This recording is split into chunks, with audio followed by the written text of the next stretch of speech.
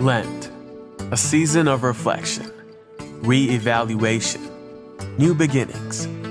A time to recognize God's grace in our lives, to find ways to let that realization sink in and take root, drawing closer to God as we are changed by His love. In this season, we should give of ourselves, our time, money, possessions. Giving helps us to see better the needs of those around us. It brings to light those things that may have too high a priority in our lives. It helps us to separate what we need from what we want, stripping away the things that keep us separated from one another and God. We should fast. It helps us to be reminded of the need for God to fill us, whether food or social media, your phone or computer. Fasting allows us to physically feel the ongoing spiritual needs of the soul. It helps us to see the truth that only God can truly satisfy. We should pray. It slows us down, focuses us on God. It enables us to be pulled away from our grip on the world and everything we think it can give us, and moves us closer to seeing God in the midst of it all. God is inviting us into this holy season, wanting us to be free from all the obstacles that keep us from His fullness. May we allow ourselves to be stripped down and cleansed, so that we may come to understand more powerfully the love of God and be made new in His righteousness and alive in His grace. Right. Well, officially good afternoon now. Again, we're glad that you're here. Again, thank you for taking this time out of your busy day. This is a very important time, and I couldn't think of a more important place than we could be than in God's house. As we begin this journey of Lent together, some of you may worship at different campuses, and you're going to hear different perspectives. We want to make sure that we keep things really clear, that we keep things very simple from the start and what this day is about. So often when it comes to traditions in the church, we just kind of jump right into it. And we say, well, everybody else is doing it, maybe I should. And last year on a Wednesday in February or March or whenever it was, you saw a bunch of your coworkers probably walking around with crosses on their forehead. And you were like, did the rapture happen? Did I miss something? You know, if you didn't grow up in the church, this is kind of a weird thing. Christians can be a little weird sometimes. And we have these traditions that unless you understand the backstory, they don't make sense. The number 40 is a very, very important number in Scripture. 40 days and 40 nights, Noah and the flood. 40 days Jesus was in the wilderness tempted by Satan. And it's from those stories that we get this idea of Lent, that the early church began and kind of has now continued through the centuries. As Jesus was tempted in the desert, he needed to deny himself. He needed to stick with God in those moments of temptation and essentially say no to things so that he could say yes to God. To say no to things of the world so that he could say yes to God. It's these 40 days leading up to Easter. And so it's important that we remember what this season is all about. That it's a little bit more than for some of you today, which may be your first day without chocolate, or your first day without caffeine, or Facebook, or if you're like me, every year around Lent during this time, we're about 3/4 of the way through the college basketball season. Every year for Lent, I just give up on the Hawkeyes. That's what I do. That's been my tradition, but not this year, folks. Not this year. That might get the biggest applause of the day right there, right? I usually give up on them, but not this year. But in all seriousness, this certainly is a part of the Lenten season, this process of self-denial, or the fancy biblical word for that is fasting. A lot of times we think it's this big convoluted thing when really fasting is simply saying no to something so you can say yes to God. And whatever that is for you, we'll get into that later, that's great. That's awesome, but I don't want you to miss the heart of what this day and really what this next season of Lent is really all about. Lent comes from the word which literally means spring or springtime. And I know that today our thought is not on springtime. We still feel so far away from Easter, even though it's in 6 weeks. It's in 40 days, believe it or not. But Lent literally means springtime. And I don't know about you, but when I hear spring, I think spring cleaning. Does anybody else think that, or you don't even want to go there today, right? We hibernate sometimes in the winter, and we end up, our houses get packed full of things. And there's this idea that every year in spring, around Lent time, around college basketball, March Madness season, is when our houses are filthy and they need some cleaning. And so I want to begin with a question around that, even though it's hard to think about spring today, but hopefully the weather will get nicer. As you think not just about cleaning your physical house, your worldly house, how clean is your spiritual house? How clean are the different, if your heart was a house, like laid out on this stage, which we kind of have here today, if the different rooms and places of your heart where God has access to, or maybe you haven't invited him into, were a house, what would that look like? So today we've got our kitchen over here as you kind of enter in the room and you wander through to the lovely laundry pile, and then eventually you make your way over to the bedroom. And there's different rooms that we have in our hearts, just as there's different rooms we have in our homes. And for some of you, when I say spring cleaning, you're thinking of no, because my laundry pile is starting to resemble Mount Everest, and the kids are a disaster, and the pile of dishes that's piling up in the sink, and you don't even want to think about that. But just go a little deeper. I'm not here to freak you out about that. How clean is your spiritual house? And if we went into those rooms of your heart, would you be okay with what's there? What might we find? Or would there be some things in your spiritual house, in your heart, that need some dusting, that need some decluttering? Or maybe are there some things that you have been trying to get clean for a long time that need a deep cleaning? Maybe some areas and some rooms that you would prefer that God just rather not see. I've got some good news and some bad news. The bad news is he already sees them. And the good news is there's forgiveness and grace right where you fell, wherever the stains are that you can't get out. In other words, God is inviting us to think about all the rooms in our house, not just the exterior and the trim. And as Christians, we're really good at that. We're really good at focusing on, look at how nice my house looks like on the outside. And for a lot of us, that means kind of putting on that Christian mask. Or how's it going? Everything's really great. How's the family? How's the kids? How's work? Awesome. Why? Because I go to church and it has to be great. Well, what if it's not? That's the exterior and the trim. If we went into your heart, what would we find in those rooms? Scripture puts it this way in 1 Samuel chapter 16, just straightforward. Let's read this together up on the screen. The Lord does not look at the things people look at. People look at the outward appearance, but the Lord looks at the heart. God is probably more concerned about the cleanliness of your heart than those piles of laundry that may be piling up at home. Because we're not talking about dust and dishes today. We're talking about our sin. We're talking about our guilt. We're talking about our shame. We're talking about our pride. And when it comes to those things, being completely honest and being completely vulnerable, which is the point of Ash Wednesday, is a very scary thing for some of us.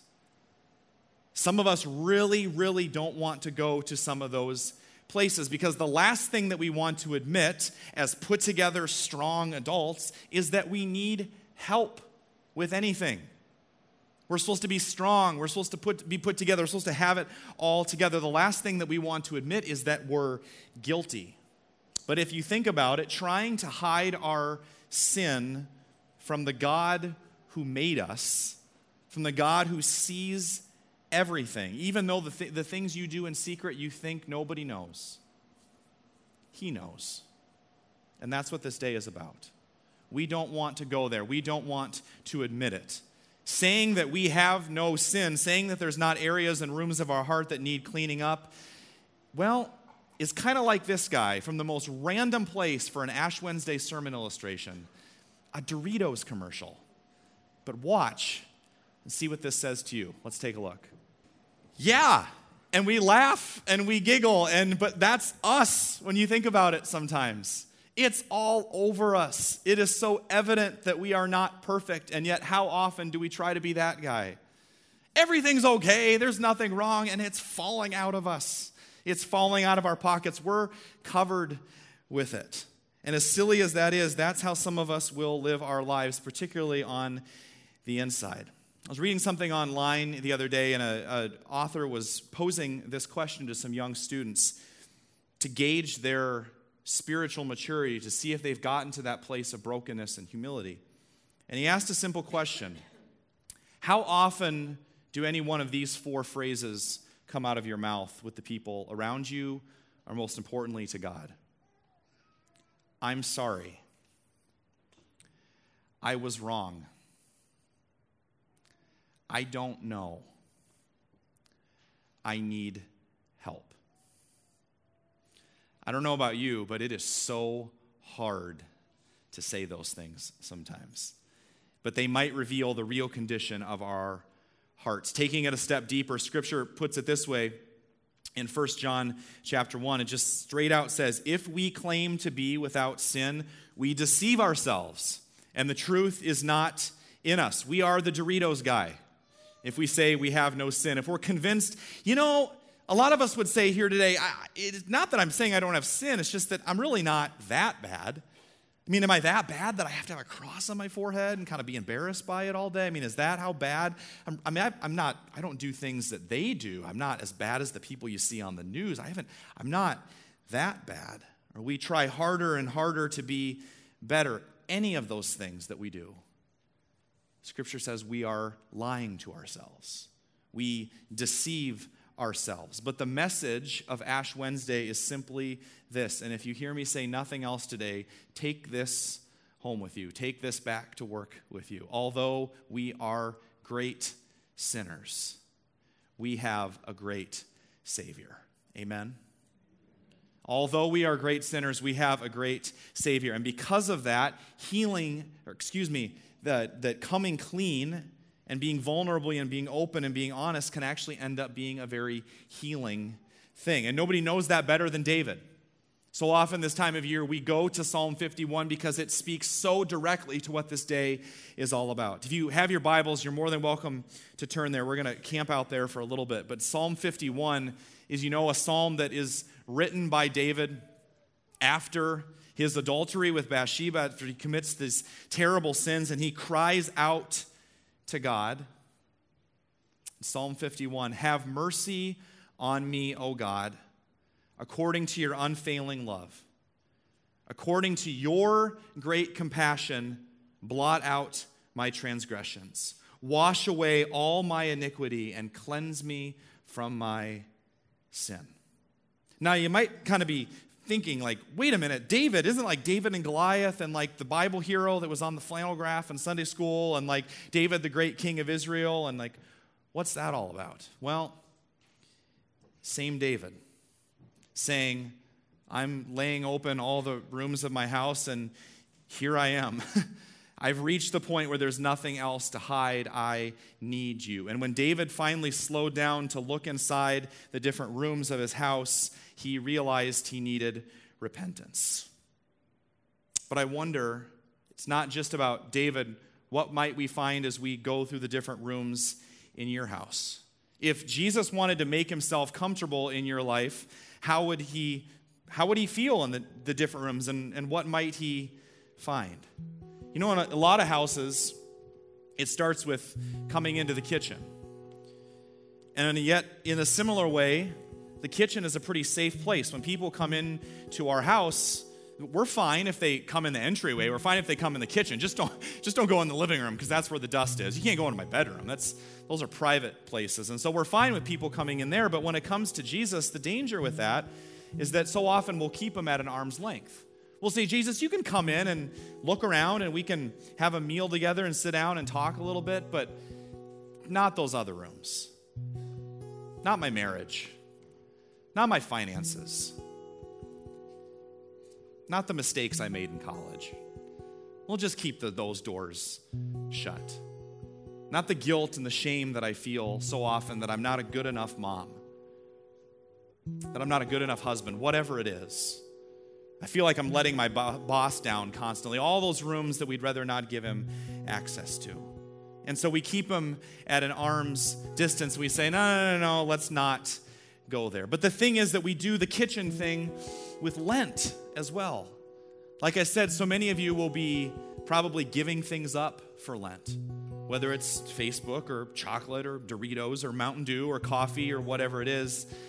My question is not, what are you giving up for Lent? Maybe the better question is, what is standing in the way between you and a deeper relationship with God? And whatever you need to do to get to that place, do that. It's not what should I give up for Lent, the question is, how do you desire your life to look different 40 days from now than it does right now here today? And in that sense, yes, Lent is very important, and we should set aside these times of the year, but why would we not do that throughout the year? What Jesus is getting at here is, I don't want to just stay in the kitchen of your heart. I want to move into all the other rooms. I want you. I want you. I don't even just want your church attendance or your small group attendance. I want you. I want all of you. It's like God says, really, I didn't ask you to give up coffee. I asked you to surrender your life. If you really want to get down to the heart of it. I'm sure God's up there today saying, I know you love that hazelnut creamer. It's going to be so hard. But ultimately, does your heart belong to Him? Are you all in with Him? And the thing is that so often what we do is that we take something out of our lives during Lent, but we don't replace it. And that's why we end up falling back into those same habits again and again and again. But here's the thing. Removing a weed without planting something in its place just means that at some point the weed's going to come back. If it's going to be healthy, let's replace it with something different. Let's not spend Lent navel-gazing and worrying about how good of a Christian we are, which that question doesn't even make sense. You're either a sinner that's been saved by grace or you're not. There's no such thing as a good or a bad Christian, which means you can't fail during Lent. You already have, and He's already forgiven you. So the question there is maybe not so much what am I going to give up for Lent, but what am I putting in its place? If I take this out, what am I putting into it? Maybe we stop looking at ourselves and start looking at Him, and we start looking out to the world around us, which is the idea behind this Lenten project. Maybe it's looking and saying, man, there's kids that need mentors. There's kids that need men and women role models in their life. There's kids out there at Freedom for Youth. There's kids in here that we're serving within these walls. What is God calling you to put in the place of whatever you are taking out? So don't stop at the kitchen this Lent. Let them all the way in, and even into those rooms that you would just die if somebody found out, like, I don't know, your laundry room. Is that where you invite guests? No. But I brought some of our laundry from the Annenson house here today. And some of you are like, well, that's weird. It really doesn't smell that bad. It's only been in a pile for about a month. It got so bad one time that Tiffany and I were just laughing about it. I mean, the pile was getting so high that we just thought, we should just have a competition to see how high we can make it before it falls over. Or we run out of things to wear, one of the two. But so often, it's not just the kitchen. We can keep that pretty clean maybe, but it's the clutter. And maybe for you, it's not like physical clutter in your house, but there is clutter in your life that needs to get removed this Lent. So often we think it's clutter we can see, but what if it's clutter you can't see, like noise? Like noise. Do you shut the radio off in your car? Is the TV constantly on? The noise and the clutter of your schedule, are you shuttling your kids around everywhere, chock-fulling their schedule with everything? What if you slowed down? What if you took some time to listen? And again, don't just take away the noise. You're going to fill it with something. Be intentional about listening for God's voice this Lent. That still, small voice. Maybe the reason we have such a hard time hearing God is because of the amount of noise and clutter in our lives. Yeah, does God care about your laundry? Probably. A little bit. But I think He more cares about the clutter of your heart. And I don't know about you, but in terms of going into these different rooms, there is one room that's like off limits. Particularly when we were young, there's one room that if you were in trouble or something happened, where would you go? You would run to your bedroom. like it was your one safe place, like that's where you would go if you felt really guilty or ashamed. Brought with our 2.5-year-old son Caleb's blanket in one of his trucks. We were, just this last week, we were playing in the living room, and he was being his normal rambunctious self and throwing things around. And this all happened just after we got done with lunch, which meant macaroni and cheese had been thrown on the wall and chocolate milk had been dumped on our new rug. Welcome to parenthood. So there we are, and he's playing in the living room, and he's swinging this truck around, and we can tell he is going to let go of it at some point. And he does, and he's swinging it around, he lets go of it, and it flies over towards his baby sister, Evie, and knocks her in the side of the head. So we have a screaming baby, and it's at that moment that you could tell, even at 2.5, he gets it. Busted. And he goes over and he picks it up and he holds it and he kind of looks at us with that sheepish look. You ever been in that place where you just know you're busted? You know, for him it was the monster truck, but what is it for you? What is that thing in your life that you just don't think he could handle? The sin, the guilt, the fear, the shame, the anxiety, whatever it is. And so often when those things happen, we run to our room. We run and hide, even as adults. So Caleb runs up the stairs to his room because he sees how mad we are. He runs up to his room, dives in his bed, and hides underneath the covers. And what probably seemed like an eternity, we give him a little bit of time, and I go up there, and he is buried underneath the covers. And so I go up, it's Dad, and I kind of pull back the covers a little bit, and he is just drenched in sweat. I mean, he is like wet.